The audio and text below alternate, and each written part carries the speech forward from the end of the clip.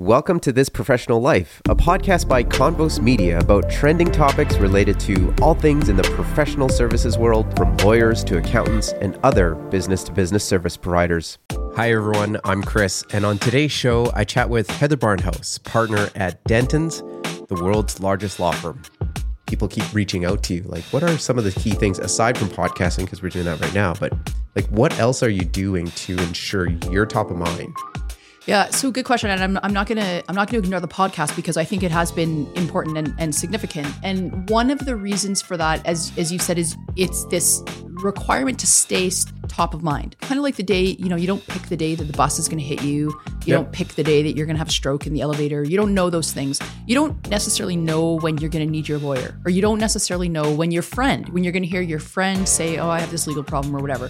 I wanted to interview her for this podcast because Heather's approach to business development, client relations, and digital content has helped her build a very successful practice at Dentons. More so, a lot of her tactics and approaches can be used whether you're an entrepreneur looking for ways to grow your business or a business services professional looking to grow your practice. Prior to founding Convos Media, I was the senior manager of business development at Dentons. And one of the very first ideas I pitched to the firm was to launch a podcast. Of 100 lawyers who looked at the pitch, Heather was the first and one of the very few who took me up on the offer of doing a podcast. As I worked with Heather more, I found that she had a unique way of building her practice and was always ahead of the game when it came to keeping her professional profile top of mind in the business world. Many of her approaches can be applied to other situations, whether you're an entrepreneur trying to grow your business or professional looking to grow your practice. What's interesting is that Heather didn't actually know she wanted to be a lawyer at a young age. In fact, her first degree was in the sciences, and she had a dream of becoming a dentist and focused her studies on starting that career. But something interesting happened during her first years at university that would set her on a path to a successful career in law. I always wanted to have a job that would be a challenge, that would be fun, that you'd work with a whole bunch of different people. And so I think those are some of the reasons why I thought it would be fun to be a dentist. I guess I wasn't smart enough to know that you would play around in people's mouths all day, and lots of people would hate the dentist and they try to bite you. So I wasn't a very smart kid. So I was very focused on sciences because I wanted to go and into dentistry. And then in probably my third or fourth year of university, you have to write the dental admission test, the DAT. And that's really to suss out whether you have any aptitude whatsoever to be a dentist. And it turns out I don't. So you have there's some science questions, there's some reading comprehension, all of that. But in addition, there's this whole thing about, do you have spatial awareness? So they would take, for example, a cube, and they would show you the cube unfolded. And then they would show you, multiple choice, pick the picture of the cube all folded up. And I'd be like, is that really a cube? I couldn't really figure it out. And then there was also this soap carving that you had to do. And it was this cylinder. I heard about those for dentists. Yeah, I don't think they do them anymore. I think I think I could have been a dentist if I started today. But I would get this piece of soap, and you would have to carve it so many millimeters in, and do all these different things. And I would just break the soap. The soap would be broken in half, and they only give you one, right? So it turned out I had zero aptitude to being a dentist. And then it was kind of this turmoil because I had no plan B. I'd never thought of anything else that I should do. Because I was so convinced that I wanted to be a dentist. Then after I finished my first degree in sciences, I did this environmental health after degree. And I did that because also growing up, I had been this pool rat. I lived and breathed swimming my whole life. And we dealt with environmental health officers, sometimes known as public health inspectors. And they, dealt with more than pools, but I was familiar with them through my pool life. And so I did that.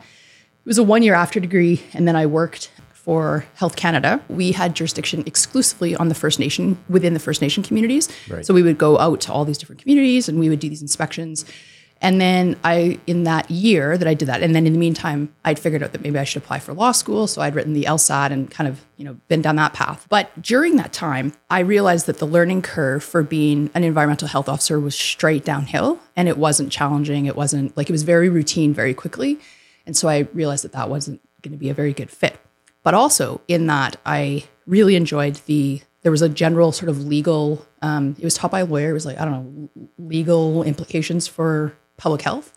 And that was very interesting. And I realized, there's actually a lot of different things you could do in law. There's a lot of different opportunities, a lot of different options. So that became my plan B.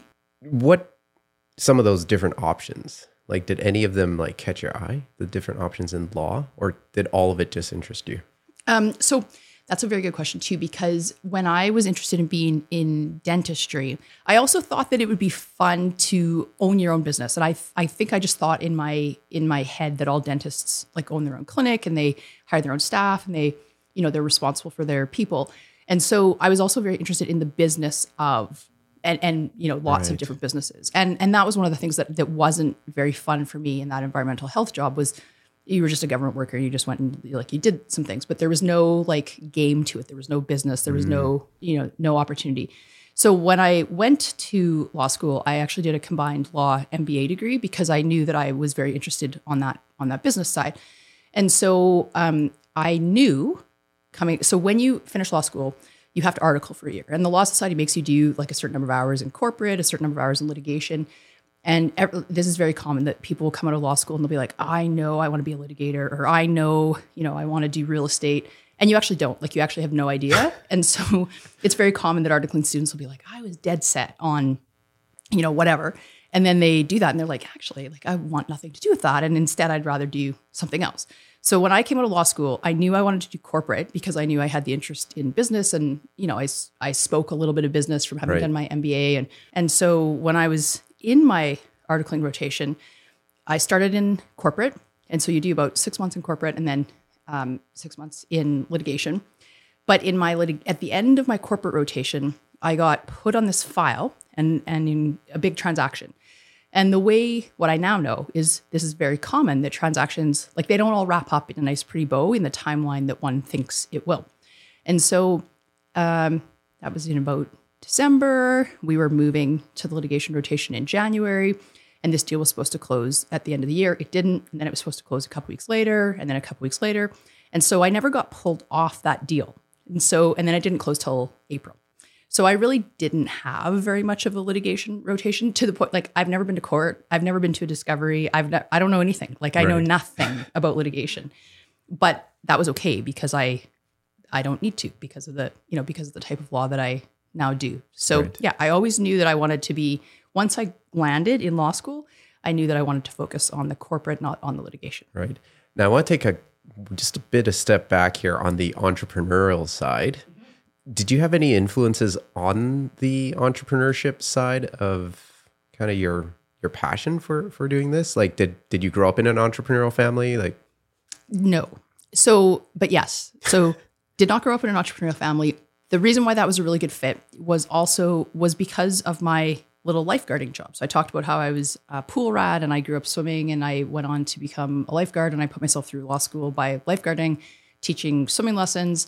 And that turned into, I had the opportunity to compete in lifeguard competitions, like locally, nationally, internationally. And the pool that I ended up working at and the people that I ended up working at were also in university. And to this day, continue to be like my best friends. So, there was the guy that was in computer science, there was the engineers, there was the occupational therapists, there was the people that were in education. And we all like grew up together. We all like went to university. We all hung out. We all worked together.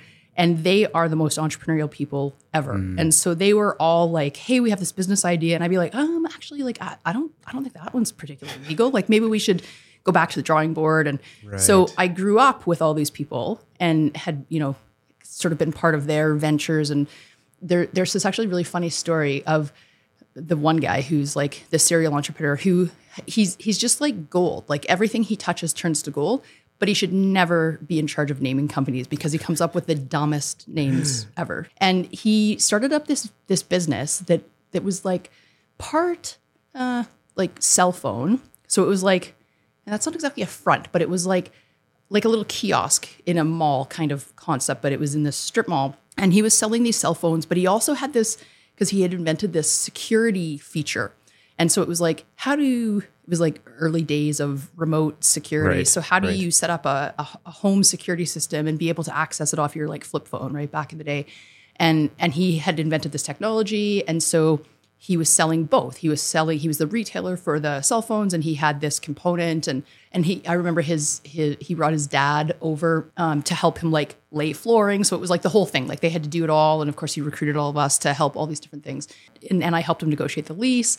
And so he said to me, this one day, hey, the grand opening is going to be on Saturday afternoon. Do you want to stop by? So I said, sure, yeah, we'll stop by.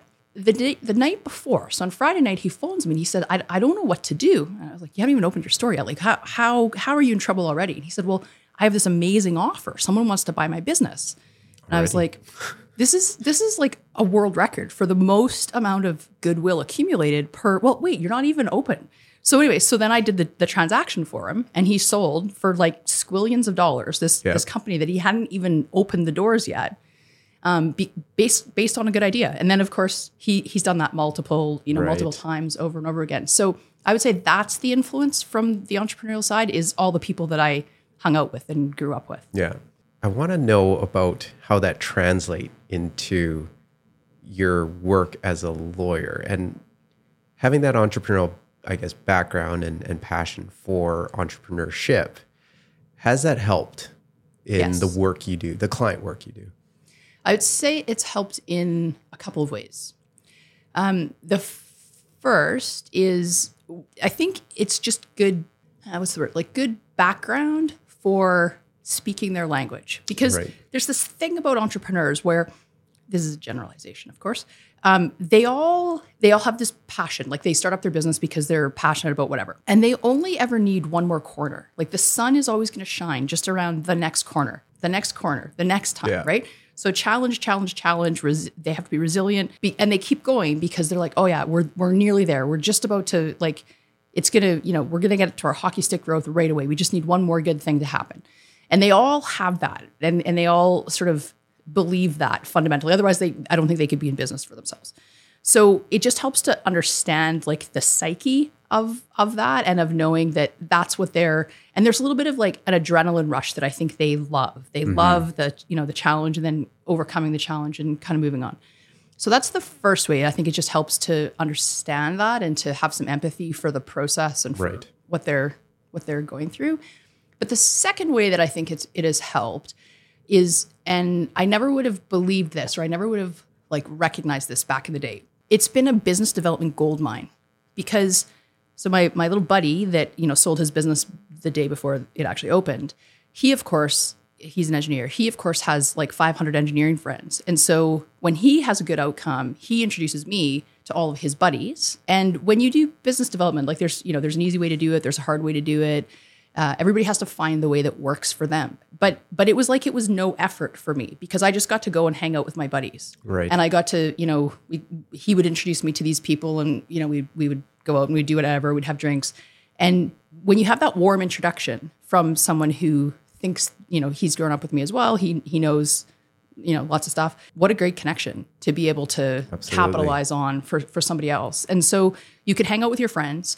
There was a business aspect to it, completely unknown that was what was going to happen. But of course, the more that happens, the more that happens. Yeah. So you do work for this guy. He introduces you to that guy. You do work for him. He has 3 other friends.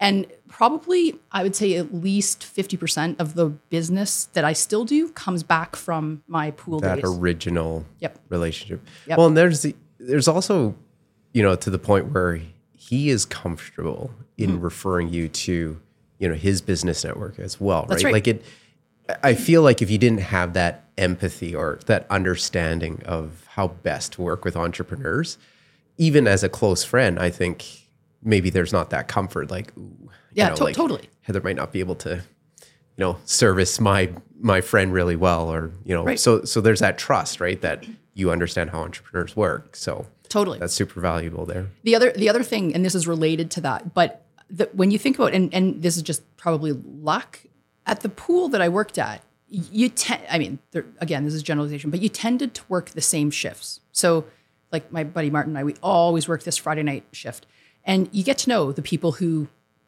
generally show up at that time. And lots of them were business owners. Lots of them, worked for companies, and they get to know what you're doing. It can be boring when there's one person sitting in the hot tub. So you just chat with these people, and they have they have business needs as well. And they're like, oh yeah, like I can get some free legal advice because you're standing on the pool deck. And so lots of them turned into clients as well. In fact, that's basically how I ended up at Denton's. Was I taught swimming lessons to 2 of the partners' kids. And I didn't know what firm they were. Like in law school, you don't have a clue what firm means what. And they were like, oh, you should definitely come and interview. And I was like, oh, okay. Like, really? Maybe. Like, sounds like a good idea. Yeah. But if I didn't know them, would Denton's have been on my radar? Probably not. Right. So it's funny how like all coming from, and we just had a great time at that pool. Like it was the most fun job. You're in the middle of, I mean, like there's some bad things that happen in first aid and stuff, but you're in the middle of a place where everybody's there to have fun. Everybody's there either for fitness, they're there to have fun, they're there for swimming lessons. Like it's a great place to be. Yeah. Now I've got a lot of questions for you for business development, but we're going to hang tight on that because I want to know. I've always been curious because we worked at Denton's together, and so I got to see these bright young minds come into the firm and get their first exposure to private practice and what that all means. Talk a bit about your journey from that time between articling and when you got your first offer as an associate. Yeah, it was just like one long process. So lots of people will article at firm X, and then they know that they want to do something else and that they have this idea in mind. As soon as I'd made up my mind that I wanted to be at Denton's, I didn't really think that there was anywhere else that I wanted to be. And so I was, of course, hoping, so you're trying to, articling is like a year-long interview. So you're hoping that you have more good than bad, so that you get offered a position. And I did. And I didn't get offered a position in the group that I originally, where I am right now. I got offered a different position. And I wasn't very happy about that because almost like my dentistry thing, I had that set for like 18 years. And then I was pretty focused on that. And so I knew what I wanted to do. And the position that was offered to me, so then I thought about, well, do I take this? Do I, what do I do? But again, at that point, it's all about relationships. It's about the clients that you're working with. And is the grass greener? I don't know, right? So I took the position, but I didn't ever really, I still don't know what that group does to this day. So I never really did any work in that group. So I just kept doing what I was doing, even though I was physically located in a different group. And then, and I don't know, maybe it was that they didn't like me at the time, but there wasn't space in that group. There wasn't like any room in that group. And so then, probably about 7-8 months later, there was a space that opened up, and then I had the opportunity to move to the group that I'm now in and have been in for a long time. But I saw that there was a future there, and I saw that there was a fit, even if I didn't land exactly where I wanted. I still was close to where I ultimately wanted to be. So were there any, I always ask this because you got the Hollywood version of what it means to join a private practice, and then you've got reality. Were there any crazy stories as you're articling and trying to make your way into an associate into the firm that you can share? I guess I should preface that. There's always crazy stories. Like, the Hollywood, this is the funny thing about I think life in general, but certainly about my practice, is they couldn't make it up. Like Hollywood couldn't make it up. The fact patterns that actually land on your desk are sometimes so bizarre, so sort of strange that they couldn't write that. They couldn't make that up. Right. So the Hollywood is definitely not the reality. But I guess in terms of the stories or the fact patterns, I'll tell you one that has always struck me as like fascinating, that it was like such a simple solution, but so much agony to get there. And I see iterations of this all the time. And I tell this story all the time because I feel like it sort of illustrates a point. So when you talk about, so this is an entrepreneur story. This is a story about an entrepreneur, and my client had started this business with his best buddy. And they just started this company, and you don't know any better. But he should have known better. And that's the key here, is he should have known better. And to skip all the way to the end, now he does know better. So he started this business, I don't know, like a long time ago. And he started with his best buddy, and they didn't have anything in writing. And they were like, well, we're always going to be friends. Like, of course, we're always going to be friends. We're never going to fight with each other. We've known each other for like 100 years. And there's no need for us to put anything in writing because like we know each other. So that's fine. So they start this business 50-50, nothing in writing. And as you probably know, if you, in the Business Corporation Act, if you don't have some kind of a written agreement, 50-50 is a terrible position to be in because you don't have the power alone to even elect a director. You have to have a simple majority. And if you're 50-50, you don't hit that threshold. The big reason why lots of lawyers, including myself, profess about why shareholder agreements, unanimous shareholder agreements are a good idea. Document something, you've got a rule book, you can sort yourself out.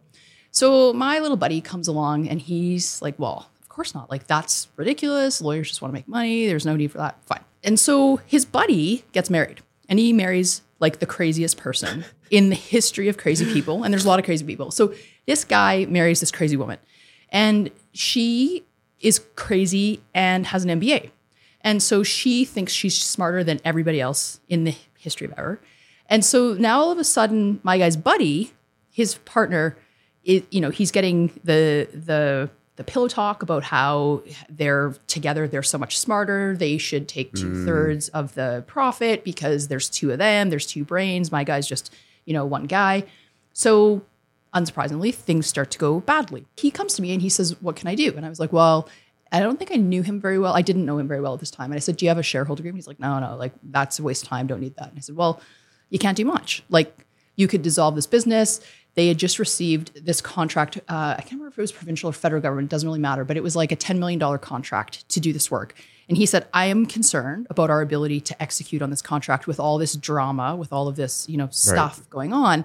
And I really want to, I have the expertise. It was actually in an Indigenous group and they were doing some work and he had the specialization of dealing with that clientele. The husband-wife team did not.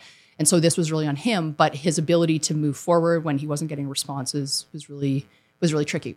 We tried a bunch of different ways to bring them to the table. We tried some proposals about what might be fair. They had zero interest in responding. And so he was stuck. So I said to him, let's maybe just think a little bit outside of the box about what we could do.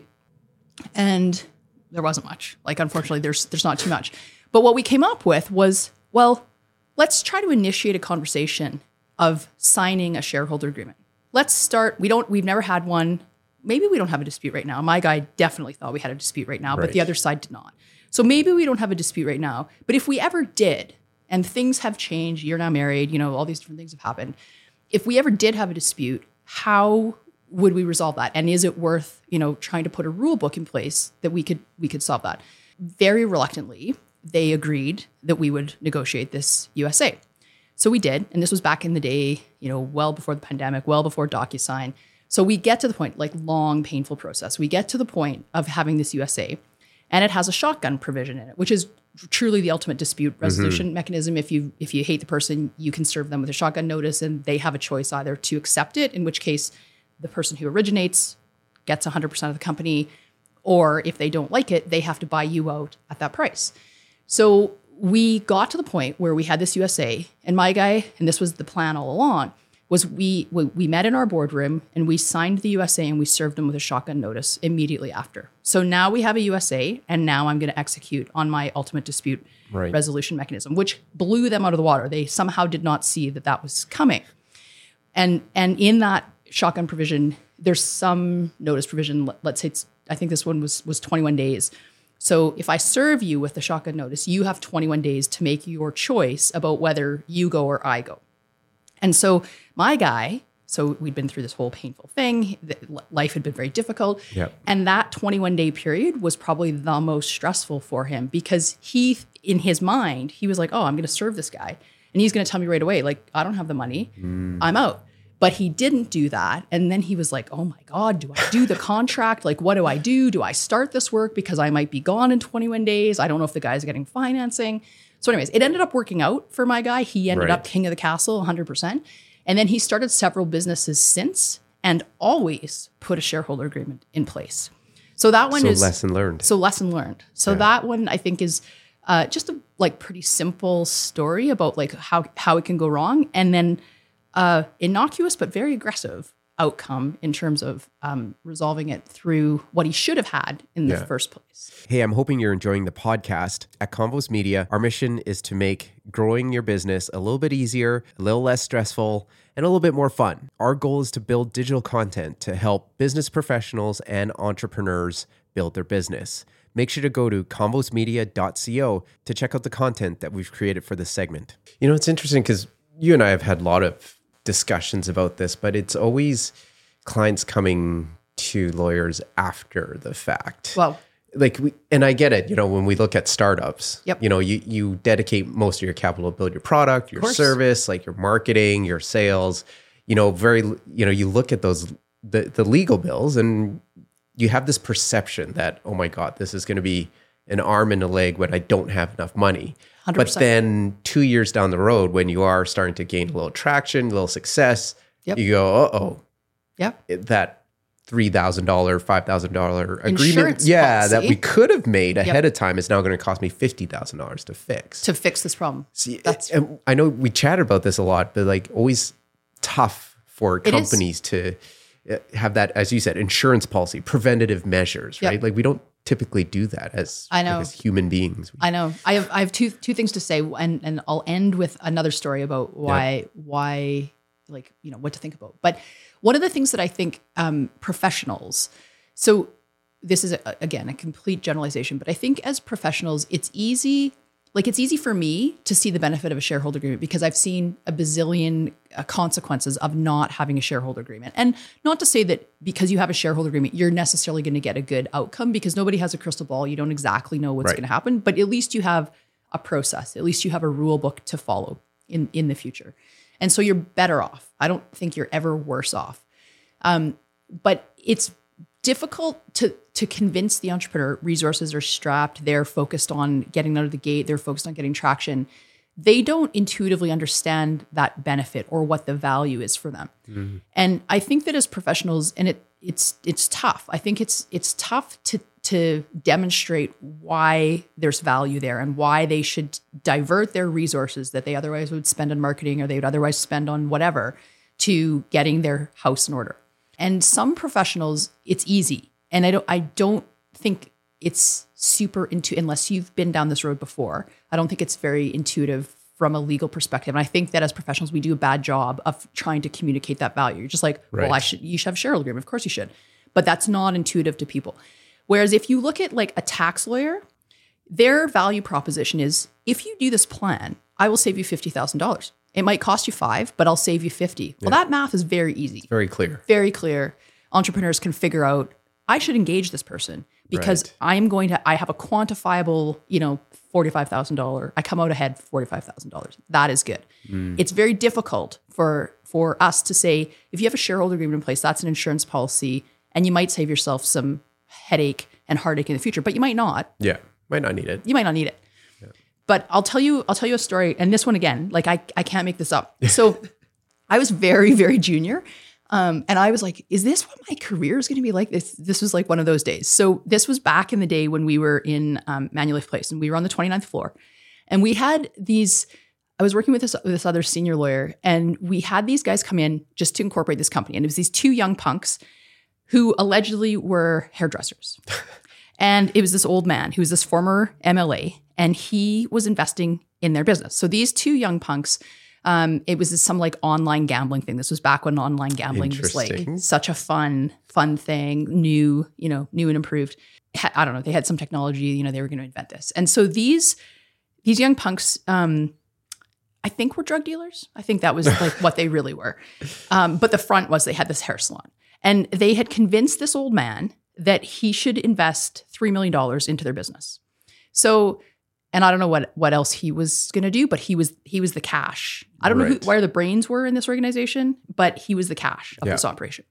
And so we set up this company, and we said to them, hey, do you guys want to have a shareholder agreement? They're like, no, you guys are lawyers. All you want to do is make money. Well, we're always friends. Like, him and I were buddies. We have this hair salon. This guy, he's got this role simply to provide the financing. We don't need your help. No need for a shareholder agreement. Okay. So they leave our office and they get into the elevator, 29 floors, and the old man has a stroke in the elevator on the way down. Oh my goodness. Yeah.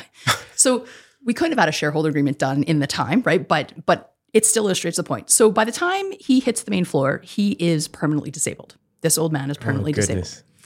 And he had given the $3 million that morning to the company.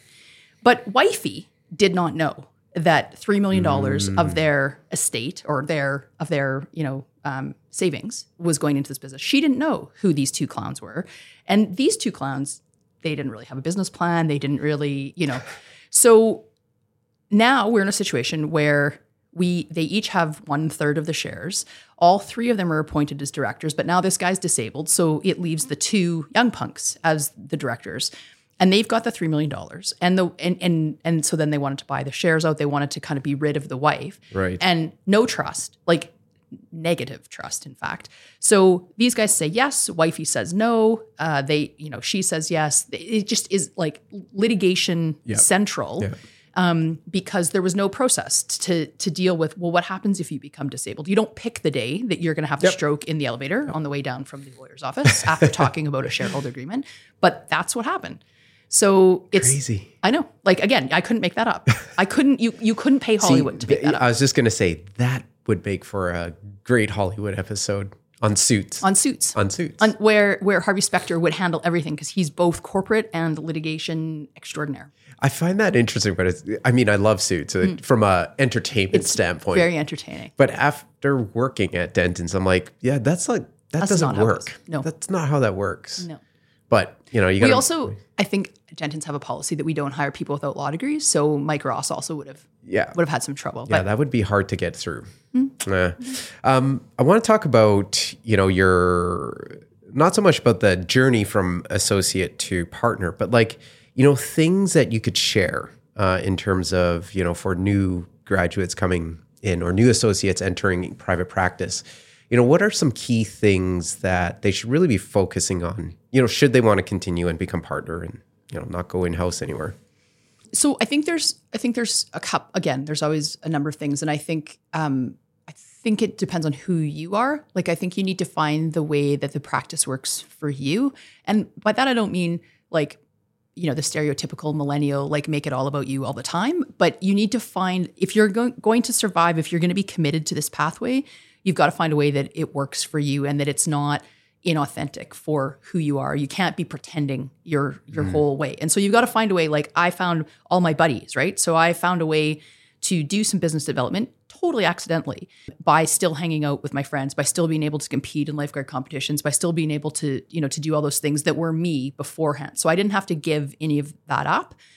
Whereas if I thought, well, I have to go to, some event and I've got to do business development from, 5 to 7 every day, and therefore I can't go see my buddies, that wouldn't have lasted very long because there would have been this tension where I am missing out. I feel like I'm missing out on, on my friends, on my, on that. And so you've got to find a way, you've got to do business development. You've got to be able to find a way to feed yourself and to add value, to the firm and to grow the business. And so you've got to find a way to do some business development, but you've got to find a way to do it in a way that works for you. So, and to do that, I think as your junior, I think you need to be exposed to as many things as you can. And so when a partner invites you, come to this client pitch or come to this business development lunch or come to this seminar or go present at this thing, do all of that. Try not to say no. You're going to have to say no, of course, sometimes, but find the things that work for you. And I think that you have to do a lot of those things to know the things that work for you. And then once you find the things that work for you, do even more of that. And less of the things that don't work. And so you've got to find a way that works for you. You've got to find a way that, if you volunteer on a board, if you, danced your whole life and now there's an opportunity with Edmonton Ballet or whatever, and you can continue to be involved in projects or organizations that are meaningful to you, that's a great place to start because you're going to meet other people on that board. You're going to meet other potential clients. And so all of that works. So you have to find a way to do that. And I think that some people don't want to do that and I don't think they will be successful at a big firm if they're not prepared to do some of that. And you don't learn that in law school. You don't really learn that in business school. And that comes to mind, that was always a question about why isn't there a business development 101 at law school. And why isn't there like the practice of law 101, how it's a business? I don't know. But there should be. There definitely should be. There definitely needs to be. Right. The second part of when you're junior and you're becoming more senior is very much like do it all. Get as much exposure as you can to different lawyers, to different clients, to different other professionals. So whether, in my world, in the corporate world, we work with accountants all the time, we work with bankers. Get to know who they are, get to know who their clients are, and get to know how you can make them look good. Because they are going to be happy to refer work to you if you've made them look good. And it might not be that difficult. Like I remember one time when I was junior, I was like, did this really happen? Like I went for lunch with this banker. There were some other people, but there was this banker and he was like, oh, like it's such a hard problem. This client, we want to advance this loan to this guy or to this business, but he's not incorporated. And so until he's incorporated, there's like this barrier and that barrier. And I was like, why don't we incorporate a company? It'll cost you $1,000 and take an hour. And the guy was like, are you kidding? That's all? So we had a company incorporated for this guy that afternoon, which is super easy. Like there's people, we can just do that. And this guy like refers me so much work now on the basis of 1 hour. Yep. And we incorporate companies every day. It's not a big deal, but it's the most important thing for him right then. And you can't always do that. Yeah. But if I can solve your problem in a really simple way, why wouldn't I do that? Yeah. And then I make him look good. He looks good to his team. And literally 10 years later, the guy is sending me like a file a week. Yeah. I think a lot of professionals forget about that, right? Like it's not about, when it comes to doing the work, yes, it's about your skills and your technical capabilities. But when it comes to building those relationships, it's not about you. No. Like it's about, as you said, make the other person look good. Right. But also, what problem are you trying to solve? Like, don't forget about that. 100%. And like in that case, so that example, how do you incorporate a company? Well, that's what I do. But if it was a question that isn't in my skill set, in Dentons, there is a lawyer almost certainly that can solve that problem. So let me do the heavy lifting of connecting you to the real estate guy or to whatever it is. And they can still deal with me. They don't need to know that I had to pick up the phone and phone 14 other lawyers to solve their problem. But they can just refer it to me and let me do that. But you have to do what you say you're going to do, right? It's to that point about the relationship. If that guy calls me and he's like, well, can you find me the real estate lawyer? I'm like, yeah, sure. But I'm really busy because we all are really busy. And I don't pick up the phone and I don't phone, lawyer one who doesn't have capacity or it's in Toronto or it's whatever. Then I lose the credibility on every other file that he might ever refer to me. So it's not just, hey, real estate is not my area, so hands off. No, if I'm going to extend that and if I'm going to say, look, I'm going to help, all I have to do is connect you, but I have to do that. Yeah. Otherwise, no more files to me, even if they're in my area. Yeah. Yeah. And I think lots of people forget about that relationship piece. Yeah. So Heather, you were, when I was at Dentons, you were the first partner to take me up on the offer of doing podcasting, which was a novel idea at Dentons when I first started there. We're such a big firm. Why don't we have a podcast? So you talk about your network, your friends, and those relationships built up. But, having supported hundreds of partners at Dentons, you were one of the very few that I would say went above and beyond that for business development. So podcast is one of that. And I keep bringing that because I brought that to the table and you took me up on that offer. So I'm going to keep talking about that. But aside from podcasting, you're involved in a lot of events. You're out talking, you're out meeting people, you're getting invited to speak at different conferences. That component, I feel like you got to keep, like, those are good examples of how you keep moving forward and progressing on the business development side. So what are some of the things that you just get out there and keep your profile and people keep reaching out to you? Like, what are some of the key things aside from podcasting, because we're doing that right now, but like, what else are you doing to ensure you're top of mind? Yeah, so good question, and I'm not gonna ignore the podcast because I think it has been important and significant. And one of the reasons for that, as you said, is it's this requirement to stay top of mind. So you don't, kind of like the day, you don't pick the day that the bus is going to hit you. You don't pick the day that you're going to have a stroke in the elevator. You don't know those things. You don't necessarily know when you're going to need your lawyer, or you don't necessarily know when you're going to hear your friend say, oh, I have this legal problem or whatever. Mm-hmm. And so you have to stay top of mind because people don't necessarily need you on the day that, you reach out to them. So again, I think it's all about those relationships and continuing to nurture those relationships. And the podcast has been great because, of course, we started that during the pandemic when you couldn't go out for lunch with people, you couldn't, speak at conferences. And it was like marketing from home, right? It was like a way, everybody loves to talk about their business and they love to talk about how they've solved a problem. And what I've done, so one of the things that I've done a lot of speaking at accelerator programs. So people will get into an accelerator, entrepreneurs will get into an accelerator program, and there'll be a cohort of them. And they won't all necessarily be of the same, in the same business. But if they have an HR problem, doesn't really matter what industry, and you might have an HR problem too. And you can learn from each other about, well, that might have worked for me, or I have some ideas that I can, take from there. And I think it's that storytelling. It's the ability, like, hey, the guy in the elevator that had the stroke, well, that could happen to anybody. And so that's now it's relevant to people. And so I think people love to talk about their business. It's a way to stay in touch with them. People were so happy when I would reach out to them and say, do you want to be on my podcast? Yes, I'd love to. And I'd love to tell my story about this. Great. Let's make that happen. Mm-hmm. And so it was a way people they responded to being interviewed. They responded to being asked to tell their story, because sometimes in the day-to-day, you don't have the opportunity to tell your story. And so it's a platform for them to be able to do that. But then what happened from that, of course, is people would hear that and then they'd reach out to me and they'd be like, oh, you interviewed so-and-so and I heard them talk about this problem they have. I have that problem too. Can you help me solve that problem? Yeah, sure. Let's talk about that. Yeah. So, that spirals. People that we interviewed then asked me to speak at different conferences. And so it's just sort of organic, that the more content you have, the more people associate your name with being able to help sort of solve this problem. And then I think you have to be really diligent about, if somebody says, hey, can you speak at this conference? Well, if it's a conference I actually know nothing about, I probably shouldn't, because I don't want to waste my credibility in front of people who actually are in that industry and know what I don't want them to find out that I don't know actually what I'm talking about. Yeah. So you need to be really tight about, how is this good?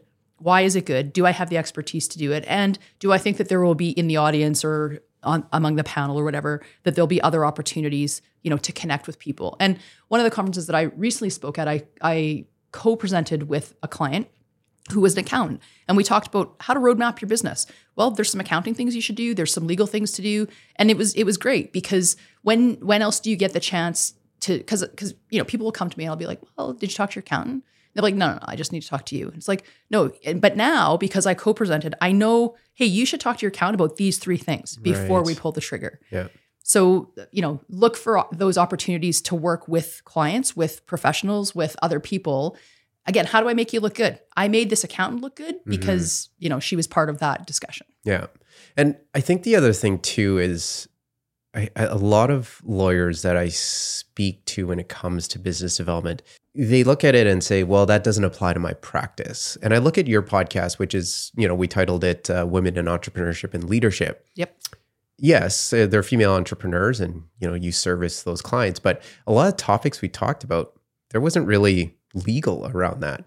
And I think that's where people need to understand, it's about the attention. It's about things that you can talk about that's in your wheelhouse, but it might not necessarily be legal related, but it's still very valuable. Well, and it's still, some of the coming from that podcast, I was asked to be on an advisory board for a company that was a friend of somebody that we interviewed. And there's all kinds of opportunities from it might not be a specific legal problem, but they know that you either have some expertise in an area that's related to what they have, or you have some connections to people, and they're looking to build their advisor, to build their team of trusted advisors. And you fit that profile because of the content, because of the exposure that you've had through that venue. Yeah. So the last thing I want to chat with you about is the outlook of the legal profession. This is always an interesting topic to me, because you're starting to see some professional services get automated. Yep. And I wouldn't say 100% replaced, but you have some solutions now where it's AI driven, right? Machine learning is being able to do certain things now. I don't need to hire a person. What's your outlook on the legal profession from that angle? Because I'm assuming you're still going to be practicing for a few more years here, Heather. I think so. That is the plan. So I don't think that AI is ever going to completely replace, or maybe not in my lifetime, is ever going to completely replace the need for advisors, for lawyers. And the reason, I think there's a lot of reasons for that. I think we cannot shut our eyes to the fact that AI is here. And that would be a huge mistake if we were like, oh no, there's no threat to us, because there's definitely a threat, but it's also a massive opportunity. And I think, tech is here. Every business incorporates some element of tech. And I think as time goes on, more and more tech. And so you can't ignore it. And you can streamline, you can become a lot more efficient in how you do your business by incorporating some tech. And so I think that that's the opportunity, that's the benefit. But when you think about why you come to a lawyer, and again, this is a generalization, it doesn't fit 100% of the situations, is people are looking to mitigate their risk and to manage their risk. And I don't think AI can do that. So even if AI says, okay, you're in a construction industry, here's a list of risks. AI doesn't know necessarily which ones are more or less prevalent, obvious, in your particular business. Right. They don't know, AI doesn't know if you've been sued for this particular thing. AI might not know the case that was released yesterday about this. They might not know. And so people are looking to mitigate their risk, but they're looking to mitigate their risk contractually, for example. So they want to include a clause in their construction contract that deals with how to potentially mitigate or allocate the risk. When you think about a large transaction, so mergers, acquisitions, company A is buying company B, lots of that transaction is around the allocation of risk. So if I buy this company and something bad happens, who bears economically the risk of that, potential outcome? And I don't know that AI has just the relationships and the ability to navigate that. It can maybe help you generate a whole list of things so you can start asking some questions. But so that could be the starting point. Right. But I think you still need the human element to populate that and to test it, and to help the humans, because it's humans who are doing the transaction, decide what amount of risk they're willing and prepared to accept. So if the bot was like, okay, 50% of the risk should go to party A and 50% should go to party B, are the parties prepared to agree to that? What if they're not? Then what? Then what's plan B? So if that's, some econometrician tells you that that's the right outcome, I wouldn't have a job if people were like, oh, that's logical. Yeah. Let's do that. That's not the way it works. That's not the way humans respond to things. That's not the way humans respond. Yeah. So I think there's always going to be a need for the humans, but I think that does mean that you don't be a bot. You have to focus on the relationship. You have to focus on getting the people's trust even more than you did before, because if they were just looking for a laundry list, they can get that from a bot. It's pretty easy. Yeah.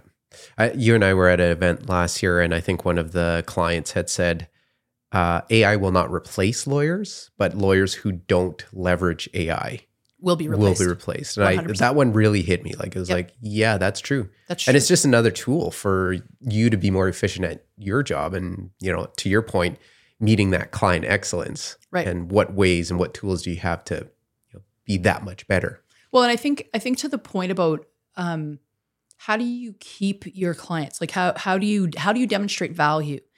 How do you compete with AI? Well, AI is going to give you a laundry list, but I'm going to help you implement, or I'm going to help you understand why maybe this outcome is a little bit different or whatever, right? And I don't think AI is there to be able to do that. Yeah. Well, Heather, this was fantastic. Thank you. Thank you so much thank you so much for coming by. Definitely love to have you back on. There's a lot we can talk about in the legal field. There is. There's a lot happening in the world where I feel like got to get that legal angle, your opinion. You let me know, and I will be here. Will do. Thank you so much, Heather. Thank you. Thanks for listening to today's podcast. Make sure to hit the subscribe button on whatever platform you're using to listen to this podcast. And don't forget to check out our website, convosmedia.co, for content to help build your business. And if you're a business professional looking for different ways to grow your practice, don't hesitate to reach out. We'd love to work with you to show you how digital content can be leveraged for your business development initiatives. Thanks for listening to this episode. We'll catch you in the next one.